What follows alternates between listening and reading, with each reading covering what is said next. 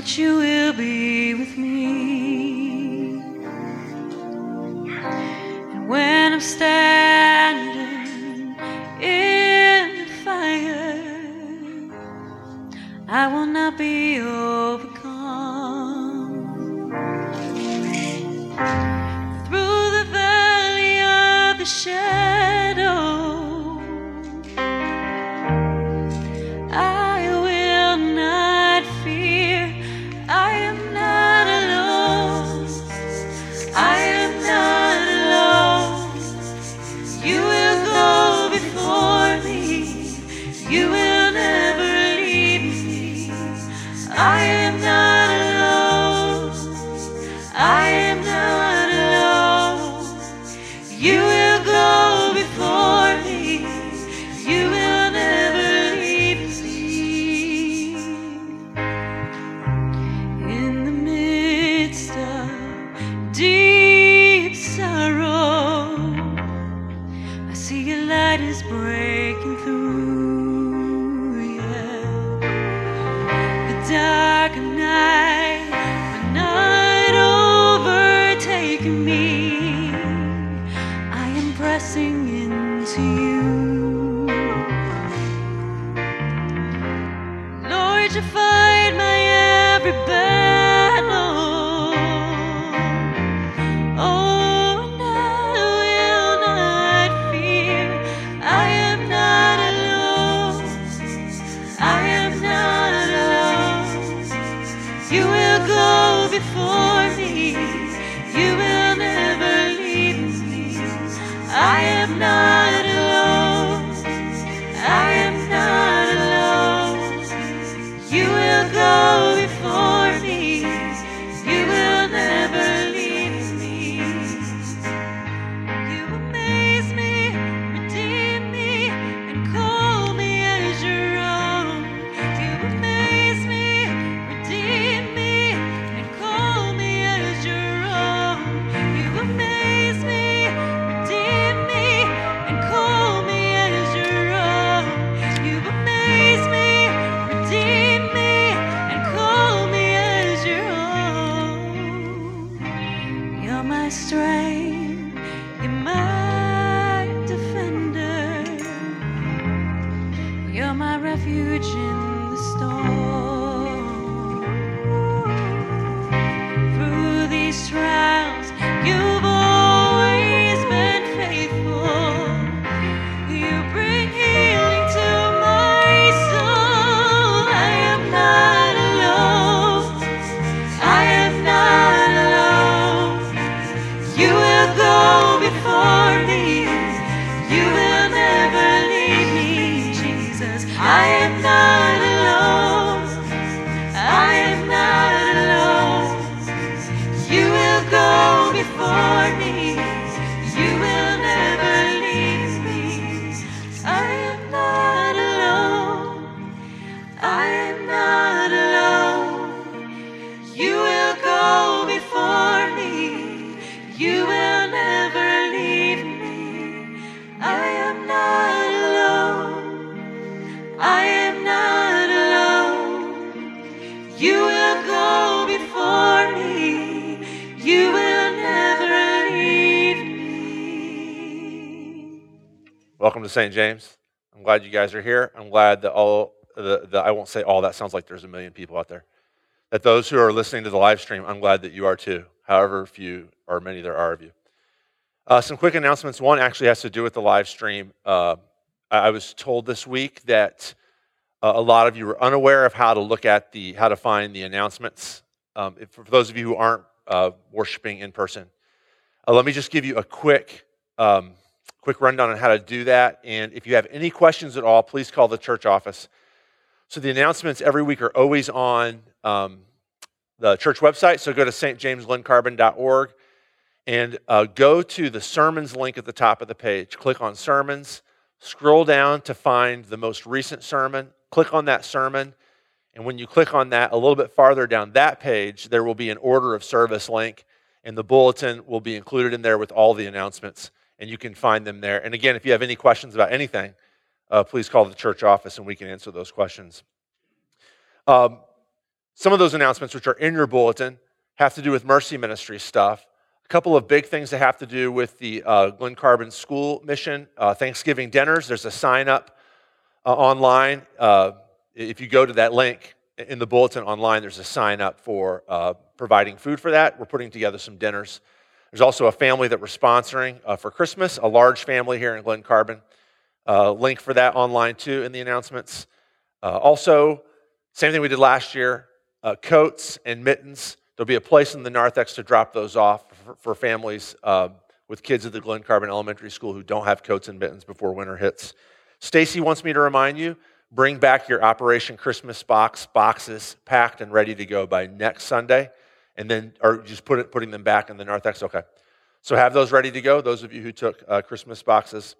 And I'm going to give you a couple of announcements here too. One is a new members class tonight at 6 o'clock. Youth confirmation at 11:30 today. But next week, Matt Hayner and Will Van from CCLS are going to be here to present the micro school concept. And they'll be meeting here in the sanctuary at 11:30 to present it and to get any questions from you guys about that. If you are not able to be here, or if you come to this service and then you go home, you don't need to come back.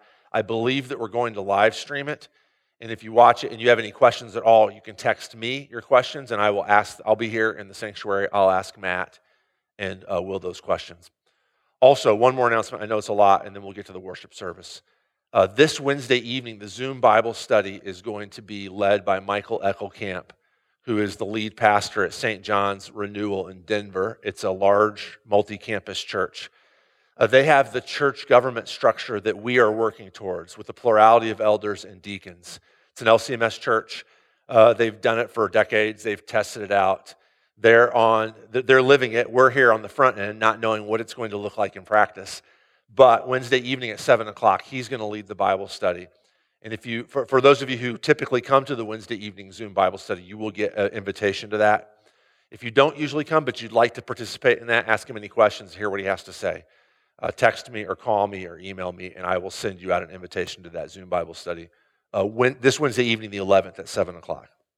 Okay, that's all that I think that we have in announcements, except for this. When Matt and Will from CCLS are here next Sunday, we will not have youth confirmation class or adult Bible study because we'll be doing the meeting with the school people. All right, stand with me and we'll begin worship. Let's begin in the name of the Father and of the Son and of the Holy Spirit. Amen. Let's confess our sin to God. O Lord, great God, whom we behold in awe and wonder, who has kept covenant and steadfast love with your people from age to age. We have sinned and done wrong and acted wickedly and rebelled, turning aside from your commandments and ordinances. We have known in our hearts what is right, and yet we did wrong anyway. We have been fascinated by evil, delighted with pleasing ourselves, satisfying our desires, serving ourselves with pleasures. O Lord, great God, have mercy on us according to your steadfast love. We know you are a God who delights in goodness. Grant that we too might delight in goodness. We know you are a God who rejoices in peace and justice. Grant that we might be at peace with ourselves and each other. O Lord, great God, grant that our hearts might be filled with the love of justice, with peace beyond understanding, with patience, with joy. These prayers we present to you, O Father, in the name of Jesus, the Lamb who was slain and yet lives forevermore. Amen. Because of Jesus, God has forgiven all our sin. Hear the gospel of Christ from 1 John. This is the message we have heard from him and proclaimed to you, that God is light and in him is no darkness at all. If we walk in the light as he is in the light, we have fellowship with one another, and the blood of Jesus, his Son, cleanses us from all sin. Amen. From Psalm 84. Even the sparrow finds a home and the swallow a nest for herself, where she may lay her young at your altars, O Lord of hosts, my King and my God. How lovely is your dwelling place, O Lord of hosts. Behold our shield, O God. Look on the face of your anointed. For a day in your courts is better than 1,000 elsewhere. I would rather be a doorkeeper in the house of my God than dwell in the tents of wickedness. For the Lord God is a sun and shield. The Lord bestows favor and honor. No good thing does he withhold from those who walk uprightly. O Lord of hosts, blessed is the one who trusts in you. Glory be to the Father, and to the Son, and to the Holy Spirit, as it was in the beginning, is now, and will be forever. Amen. You may be seated. The readings for the next several Sundays here at the end of Pentecost, at the end of the church calendar, are going to be focused on the return of Jesus. The Old Testament reading, Amos, is focused on the day of the Lord, but on the day of the Lord as a warning to those who have turned against him. It's a warning to those who would say, oh, we're looking for the day of the Lord. And actually, the day of the Lord is not light, but darkness here in Amos 5. Woe to you who desire the day of the Lord. Why would you have the day of the Lord? It's darkness and not light. As if a man fled from a lion and a bear met him, or went into the house and leaned his hand against the wall, and a serpent bit him. Is not the day of the Lord darkness and not light, and gloom with no brightness in it? I despise your feast, and I take no delight in your solemn assemblies. Even though you offer me your burnt offerings and grain offerings, I will not accept them. And the peace offerings of your fattened animals, I will not look upon them. Take away from me the noise of your songs. To the melody of your harps I will not listen. But let justice roll down like waters, and righteousness like an ever-flowing stream. This is the word of the Lord. Thanks be to God. The Holy Gospel according to St. Matthew, the 25th chapter. Glory to you, O Lord. Jesus said, the kingdom of heaven will be like 10 virgins who took their lamps and went to meet the bridegroom. 5 of them were foolish, and 5 were wise. For when the foolish took their lamps, they took no oil with them. But the wise took flasks of oil with their lamps. And as the bridegroom was delayed, they all became drowsy and slept. But at midnight there was a cry, here's the bridegroom, come out to meet him. Then all those virgins rose and trimmed their lamps. And the foolish said to the wise, give us some of your oil, for our lamps are going out. But the wise answered, saying, since there will not be enough for us and for you, go rather to the dealers and buy for yourselves. And while they were going to buy, the bridegroom came, and those who were ready went in with him to the marriage feast, and the door was shut. Afterward, the other virgins came also, saying, Lord, Lord, open to us. But he answered, truly I say to you, I do not know you. Watch therefore, for you know neither the day nor the hour. This is the gospel of the Lord. Praise to you, O Christ.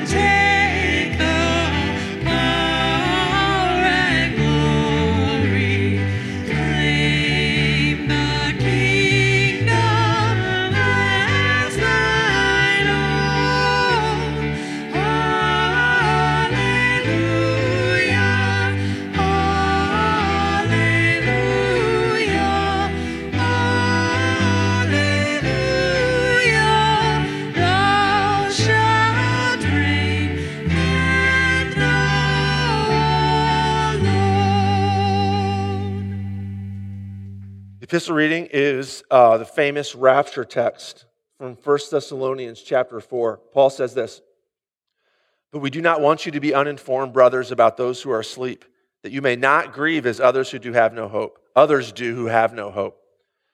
For since we believe that Jesus died and rose again, even so, through Jesus, God will bring with him those who have fallen asleep. For this we declare to you by a word from the Lord, that we who are alive, who are left until the coming of the Lord, will not precede those who have fallen asleep. For the Lord himself will descend from heaven with the cry of command, with the voice of an archangel, and with the sound of the trumpet of God, and the dead in Christ will rise first. Then we who are alive, who are left, will be caught up together with them in the clouds to meet the Lord in the air. And so we will always be with the Lord. Therefore, encourage one another with these words." This is the word of the Lord. So Paul's point in writing this text, just to get into it, I couldn't think of like a witty introduction. Just to get into it, Paul's point in writing this text is to give hope to those who have lost loved ones, right? This is the question they have. Have our loved ones, have those close to us, have died? Are they somehow being left out now since we're still alive? And when Jesus returns, we'll be with him, but they've missed out because it's too late for them, right? So Paul writes this to say, no, that we as believers have like a real legitimate hope. Others don't have hope. They don't have the ability to grieve with hope that we do. So this is written to us so that we can grieve with hope, not like the others do who have no hope. So outside of Christ, one of the things Paul's saying, outside of Christ is there's no hope in the grief at the loss of loved ones. Our culture is largely stoic. We're largely materialistic. What I mean is like the material world is all that exists. That's, you have what you can see, what you can taste, what you can feel. And outside of that, there's nothing. It's impossible to have that sort of mindset and to not have hope when you grieve. There's basically two ways. So in our culture, there's two ways that we deal with grief outside of Christ. One is the grief is going to control you. The grief's going to consume you. Or you're going to have to learn how to control the grief. Either you're going to control the grief or the grief's going to control you. And you guys know what it's like. That first one, that people who've let grief consume them, people who've let grief control them.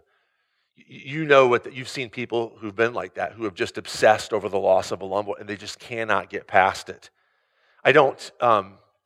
So part of this is a part of the sermon, and part of it is just a warning for when you come to me and say, will you conduct so-and-so's funeral? Almost all the time when I do funerals here, somebody will say to me, well, my husband died, and he had a really good friend who'd like to say a few words at the service too, and then his sister also would like to say some words. And I always feel really bad about this, but I always say no. And one of the reasons is because it's a Christian service, and not that other people can't talk on a Christian service, but it's my responsibility to proclaim the gospel, and for somebody to talk without hope in the middle of a Christian. I always say okay, so we'll probably eat a meal downstairs afterwards. We'll have a microphone set up, and whoever wants to talk about their loved one is more than welcome to do it.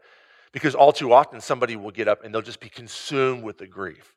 And I've had at funerals before, before I learned my lesson. People just kind of breaking down and saying, "I will never see him again," but we have the memories, and thankfully they're good memories. Well, this is actually hopeless. I'm not saying it's bad to have good memories of your deceased loved ones, but that's hopelessness, that they're gone and it's over, and all we can do now is try to remember the good times. That being overcome with grief and not being able to find hope in the grief is a sign that you don't have Jesus Christ. And I'm not saying that you won't feel hopeless when you grieve. That's going to happen. It's totally appropriate to come to a funeral and break down. It's totally appropriate. I'm not saying that. But if you don't move to a place where you understand the story that Paul's telling here, then you need to reevaluate what's your eschatology? What's the end game for you? Is it just live a good life and then it's over? Or is it the story that Paul's telling here? Okay, Bart Starr, does anybody know who Bart Starr is? Some of you sports fans do. Bart Starr was a quarterback for the Packers in the 1960s. And I read his biography several years ago. First of all, I read a biography of Bart Starr when I was a kid, and it was kind of a kid's biography, and it was all like, hagiographic. He's just this great guy, and he's a wonderful leader. And this newer biography I read was kind of fleshed out and human. His dad was in the Army. He was a drill sergeant in the Army.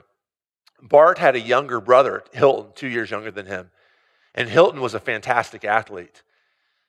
They were kids in the 1930s in Alabama, right? And so they were running around outside with no shoes on, and Hilton stepped on an old dog bone and didn't think too much of it, kind of cut his heel a little bit. But 3 days later, he died from tetanus poisoning.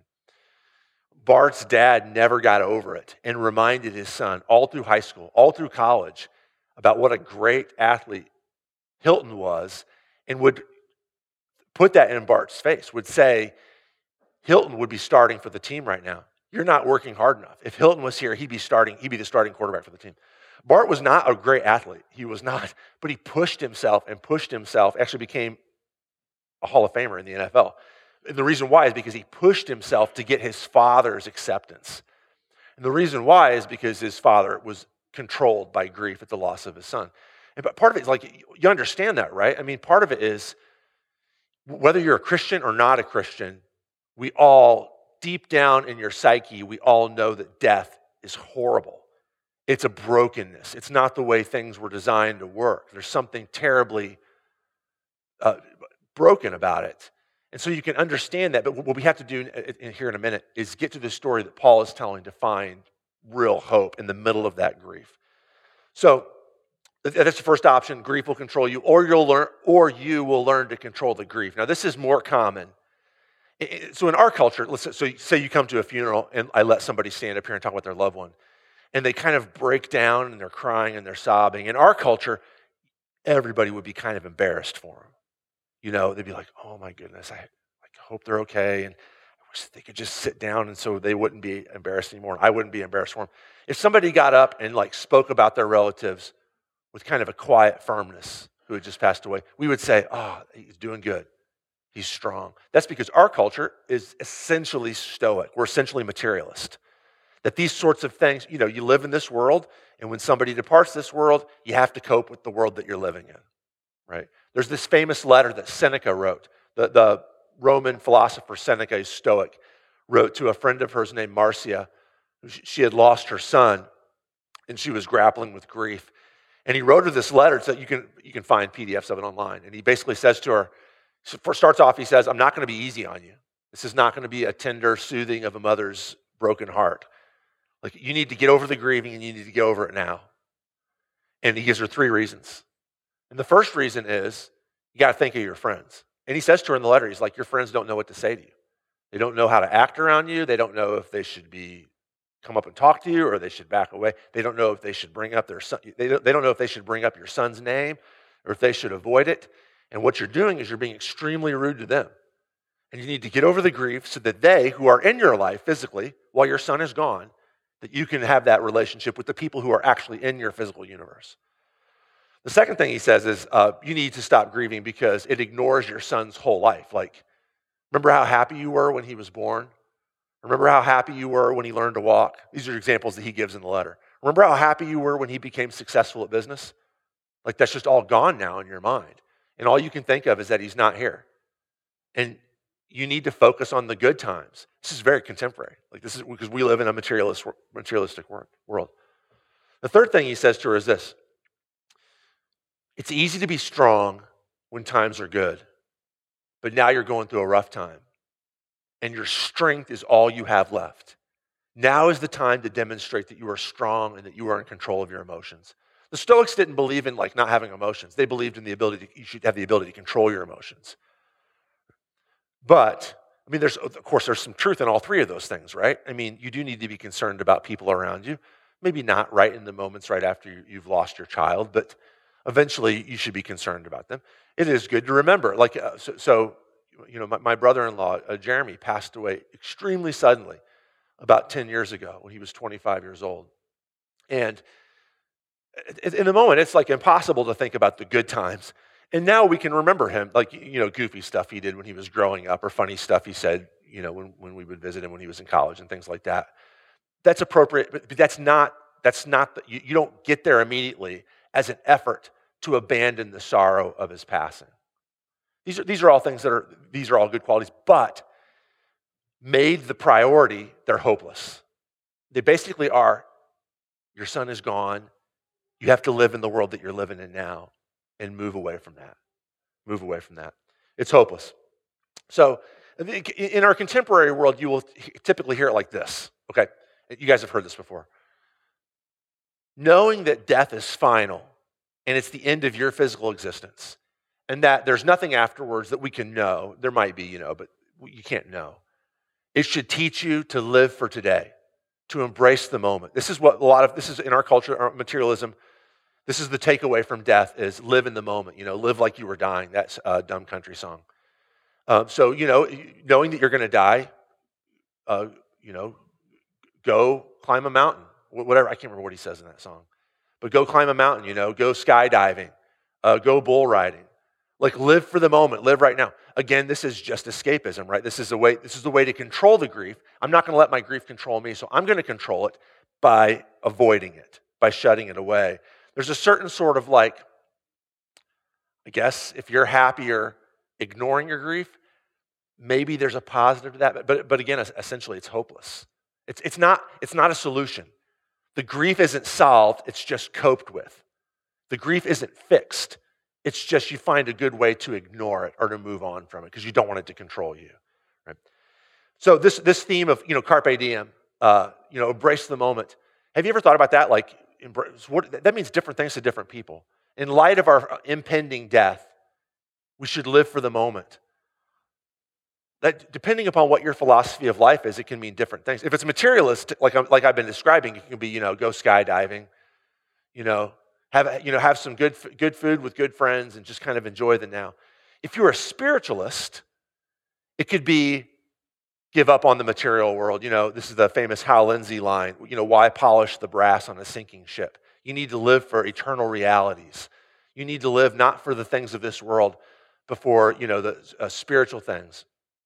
That too is a way to escape. I know it sounds Christian, especially if you grew up like me in fundamentalism and dispensationalism. It sounds like there's a certain sort of Christianness to it, don't think about the things of the world, just ignore that and focus on your prayer life and on spending time with Jesus.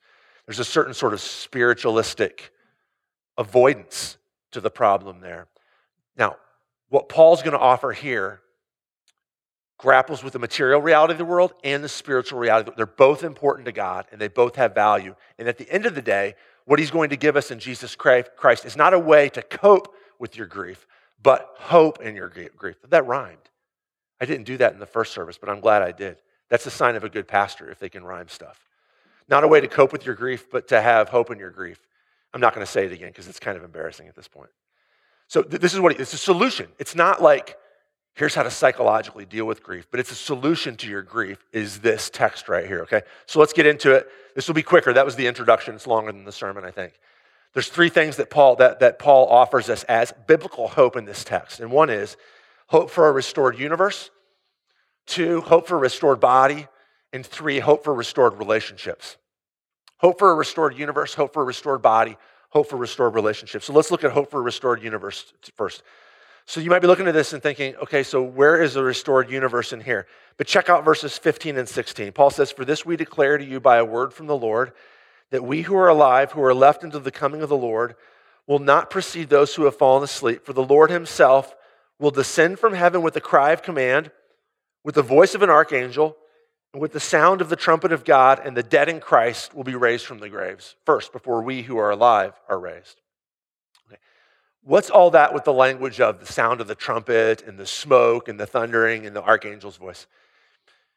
He's actually using language directly from the story of the Ten Commandments in Exodus 20. Remember in Exodus 20, God gives Moses the Ten Commandments. He comes down on Mount Sinai and he meets with Moses and he gives him the Ten Commandments. And then Exodus 20 says this is what happens. "Now when all the people saw the thunder and the flashes of lightning and the sound of the trumpet and the mountain smoking, they were afraid and trembled." What's happening at Sinai that's happening here? What is this question? God is coming down onto this earth to meet and live with humans. That's what happens in Exodus 20. It's not just about the giving of the law. It's that God is coming down to tell Moses, "I want you to build me a tabernacle because I'm setting up shop here. I'm going to live with you guys. I'm going to live right in the midst of you. I'm going to be manifested, live in the tabernacle, I'm going to be manifested as a pillar of fire and a pillar of cloud. And I'm going to be your God, and you're going to be my people. I'm going to live here. And what Paul is saying here is that on the last day, Jesus is going to do that again. Jesus is going to come down and live with his people. I'll give you more details in just a second.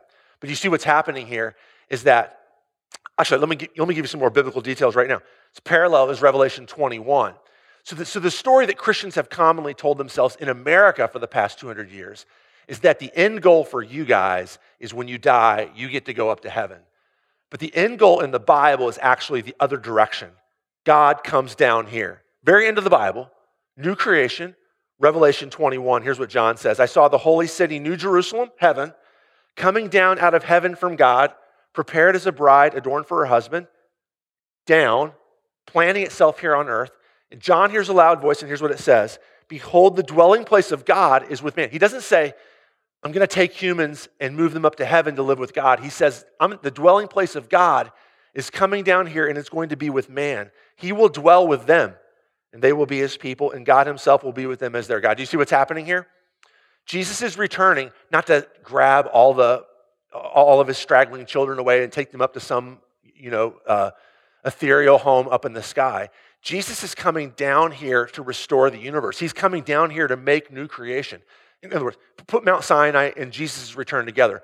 What's happening is the eternal is intersecting with the temporal, I should say. Infinite is intersecting with finite. Supernatural is intersecting with natural. The eternal God is coming and living on this planet, in this universe. His dwelling place will be with us. The infinite is living with the finite. The physical is living with the spiritual is coming to live with the physical. And all these things are getting scrunched together to be the way that God designed them to be. This is why purely physical ways of coping with mourning and grief are not appropriate because they don't take into account the eternal. Purely eternal or spiritual ways of coping with mourning and grief don't take into account the physical nature of the hope. Christianity of all religions and of all worldviews and all philosophies take into account the universe as physical and spiritual. Jesus returns to restore the universe. That's the first one, restored universe. Second one, restored bodies. Look at verse 17. This is the famous rapture verse. Then we who are alive, who are left, will be caught up together with them in the clouds to meet the Lord in the air, and so we will always be with the Lord. Okay, now maybe some of you are thinking, I talked about this in Bible study, adult Bible study a year or so ago, so if you've heard this, you've already heard this, but maybe some of you are thinking, okay, that doesn't sound like we're here on the earth. It sounds like God is taking us up. He's going to come and take us, and we'll meet him in the air, and we'll always be with the Lord. Well, that word meet, right there in verse 17, is actually a technical word. It's not the usual word for meet. Like if I'm going to meet Carol for a cup of coffee, that's not the word I would use in Greek. It's a technical term, and it means to go out and to greet a visiting important person and to welcome them to your home and then to bring them back inside, or to welcome them to your city and then come with them back inside. And I know that maybe you're thinking, oh, that sounds like you're making that junk up just to fit in with the point you're trying to make. Let me give you a couple examples. This word meet, the English word meet is in the New Testament a lot. But the Greek word that's here, that's for meet, is in the New Testament just 3 times. This is one of them. So, we'll come back to this later.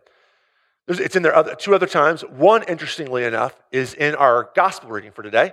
I don't know if that's coincidence or not. In Matthew chapter 25, where, let me read it to you. Verse 6, it's the parable of the wise and foolish virgins. At midnight there was a cry, here is the bridegroom, come out to meet him. And it's that word for meet. Now, where do they go? They're in the wedding hall. They don't go out to meet the bridegroom and then he takes them away somewhere else. They go out to meet him, come back into the wedding hall, and then the doors are shut and locked. So what are they doing? They're going out to meet him, but they're out going out to meet him to greet him and welcome him back where they're coming from. One more time where this is used. Acts chapter 28. Paul is traveling around. He's headed to Rome, the city of Rome. And as he's going there, the people at the church in Rome hear that he's coming. Acts 28 verse 15 says this, and the brothers there in the church in Rome, when they heard about us, came as far as the Forum of Appius and 3 taverns, about 9 or 10 miles away, to meet us. Same word, meet. Not so that we can go somewhere else. Not so that Paul can take them to heaven when they die. That's not what's going on here. But so they can meet Paul and then go back into the city. On seeing them, Paul thanked God and took courage. And when we came into Rome, they turn around and they go back into Rome. Paul was allowed to stay by himself with the soldier who guarded him. Okay, now with that notion of the word meet as going out to greet and then welcoming back in, go back to 1 Thessalonians 4, and when Paul says, we who are alive and remain will be caught up together with them in the clouds to meet the Lord in the air, it's clear what's happening here. We're being brought to Jesus. We're going out to meet Jesus, to welcome him back to his own place. Our bodies aren't going up to a spiritual heaven. They're being raised and restored to new life so that Jesus with us can reign over all creation. One more thing, two more things actually. One more illustration of this. The language that he uses is, Jesus is coming with the clouds. We go up to meet him in the clouds. Where does that come from? Daniel chapter 7 is where it comes from. Daniel 7 says it's a prophecy of the future coming Messiah. And it says, Daniel says, I saw in the night visions, and behold, with the clouds of heaven, there came one like a son of man. And he came to the Ancient of Days and was presented before him, and to him was given dominion and glory and a kingdom that all peoples, nations, and languages should serve him. His dominion is an everlasting dominion which shall not pass away, and his kingdom one that shall not be destroyed. Paul is using that language of the coming one coming on the clouds, not to say we're all going to live up in the sky someday, but to say that the king of the universe is on his way. We who belong to him are given the privilege to be raised from the dead, to go out to meet him, and to be brought back to rule and reign with him. This is talking about the restoration of the universe, one, and the restoration of our bodies, number two. Now, here's the main thing, okay? And I gave you the two lesser things first. The main reason why we say this is in verse 14. That's about restoration of our bodies. Look in verse 14. For since we believe that Jesus died and rose again, even so through Jesus God will bring with him those who have fallen asleep. What the New Testament teaches is this. The New Testament nowhere teaches that God's goal for you is to take you to heaven when you die. It is not why God saved you. It doesn't say that anywhere. Now, will you go to heaven after you die? Yes, that is in the New Testament. It's mentioned obliquely 2 or 3 times. What's mainly taught is that God's plan for your future is to raise your body from the grave. Because, main reason, verse 14, that's what happened to Jesus. Jesus died on the cross and then was buried and then went to heaven? No. Jesus died on the cross and was buried, and his body actually came back to life. His heart started beating. The blood started coursing through his veins. His neurons started firing. He came back to life. As with Jesus, so with those who have been united to him. God will raise your bodies from the dead someday. That's your ultimate destiny, is the restoration of your bodies. Okay. And so at funeral, this is why at funerals I always say, and if I do your funeral, I promise I will say this. I don't ever say, you guys have heard this at Christian funerals before, and it's not biblical. It's not biblical hope. It's cold comfort. Somebody will say, well, here's the body of your loved one, and they're in a better place now. This is true. And thankfully, we know that someday we'll see them again in heaven. That's only like a little partial truth that, like I said, is just cold comfort. Instead, what should be announced at funerals, and what I promise I'll announce at your funeral, if you let me do it, of course it's up to you, but I'm up here asking for that privilege. What I will say, I promise, is that this body will be raised from the dead. I know it's broken, it's been embalmed, it looks cold and white and clammy. It's not coming back to life. I promise, in Jesus Christ, that body, that same body, will be given new life and will come up out of that casket, out of that grave. And like Jesus, its neurons will fire, its endorphins will flow, its heart will start to slowly pump again, the blood will start to flow through its veins, it will rise, and you will recognize that as your loved one that Jesus has raised from the dead. Because the goal of the gospel is restoration of your body. Last thing, and then we'll be done. Restored relationships. What's the whole point of this text? The whole point of this text, if you go back and read verses 13 and 14, is people are worried that since their loved ones have died, they've been cut off from them, and it's over. And what Paul is saying, no, it's not over. Jesus is going to raise them and us together from the dead. So, very last line of our reading, verse 18. Therefore, not encourage yourself with these words. That's true. That's going to happen. Encourage one another. This is a communal thing. Because the deepest cut that death strikes is the loss of relationship. That's what hurts most about losing a child or a parent or a sibling or a dear friend or a grandparent, is that relationship has been cut off. And that deepest cut is healed in the gospel. God's going to raise their bodies and our bodies together someday. Do you see what the goal is? Do you see what Christian hope is here? Christian hope is God's plan to restore your body, to restore your relationship, to restore the universe, to restore everything by by the resurrection of his son, Jesus. That's the end game for you. That gives meaning, not just meaning to your mourning. Your mourning now should be seen in light of this story where God fixes all things. It should give meaning to your life. It should give meaning to your day. What's valuable? What should you be living your life for now? Everything. Your body. You should be taking care of your body. It is a permanent reality. You should be taking care of your relationships. They are a permanent reality. You should be taking care of the environment. It is a permanent reality. God promises to rescue and redeem all these things through the power of the resurrection of his son, Jesus. Stand with me and let's pray, then we'll have communion. Let's pray.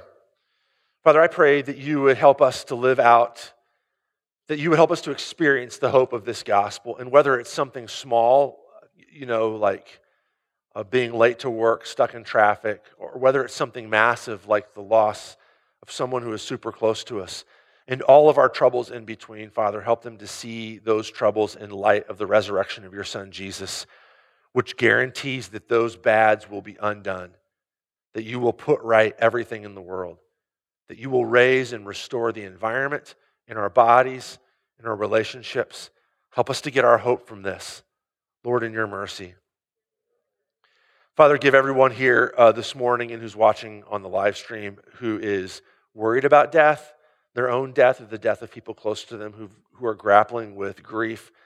Give all of us this gospel hope in the resurrection of your son, Jesus. And we want to pray especially this morning for the family of Gene Costin, and especially for Jason and Jacob and James and Sam, who are once again close on the heels of Jason's father passing away, grappling with the loss of Gene, who passed away this week. Give them hope and comfort in the middle of their grief, hope and comfort that you are going to restore Ken and Gene someday, that you are going to raise their bodies and raise our bodies and give us new life. And even in the midst of pain and suffering, to rely on that, the promise of your son's resurrection. And for all others who are grappling with small brokennesses and big brokennesses, to take hope and comfort from this resurrection power. Lord, in your mercy.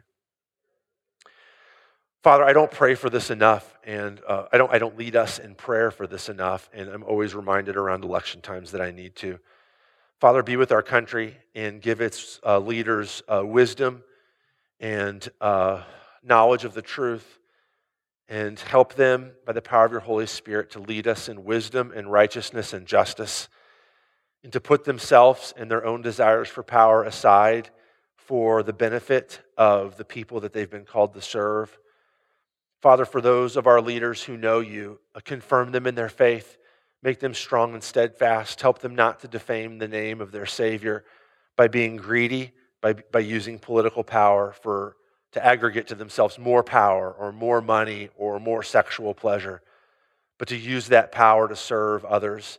For those of our leaders who don't know you, Father, we pray that you would draw them by the power of your Holy Spirit to your Son, Jesus, where they can sit at the feet of the true King of Kings and the true Prince of Peace, and learn what real power, the power of the gospel is, and then reflect that power, the power of justice and righteousness and equity in our world. We pray for them, Father, and we pray for our country and for our state and for our county and for our village and cities that we live in. Lord, in your mercy. We pray these things only because your Son Jesus has died for us and rose for us and has connected us to himself in such a way that his death and resurrection are ours, and they make us your children. And so we stand here in your throne room, speaking you as children to their Father, in the name of your Son, our brother, Jesus. Amen. Let's confess our faith with the words of the Apostles' Creed. I believe in God the Father Almighty, maker of heaven and earth, and in Jesus Christ, his only Son, our Lord, who was conceived by the Holy Spirit, born of the Virgin Mary, suffered under Pontius Pilate, was crucified, died, and was buried. He descended into hell. The third day he rose again from the dead. He ascended into heaven and sits at the right hand of God the Father Almighty. From thence he will come to judge the living and the dead. I believe in the Holy Spirit, the holy Christian church, the communion of saints, the forgiveness of sins, the resurrection of the body, and the life everlasting. Amen. Now let's pray together in Jesus' name, the Lord's Prayer. Our Father, who art in heaven, hallowed be thy name. Thy kingdom come, thy will be done, on earth as it is in heaven. Give us this day our daily bread, and forgive us our trespasses, as we forgive those who trespass against us. And lead us not into temptation, but deliver us from evil. For thine is the kingdom, and the power, and the glory, forever and ever. Amen. Our Lord Jesus Christ, on the night when he was betrayed, took bread, and when he had given thanks, he broke it and gave it to his disciples and said, "Take, eat. This is my body given for you. Do this in remembrance of me." In the same way, he took the cup after supper, and when he had given thanks, he gave it to them, saying, "Drink of it, all of you. This cup is the new covenant in my blood, shed for you for the forgiveness of all your sins. Do this as often as you drink it in remembrance of me." The peace of the Lord be with you always. Amen. You may be seated.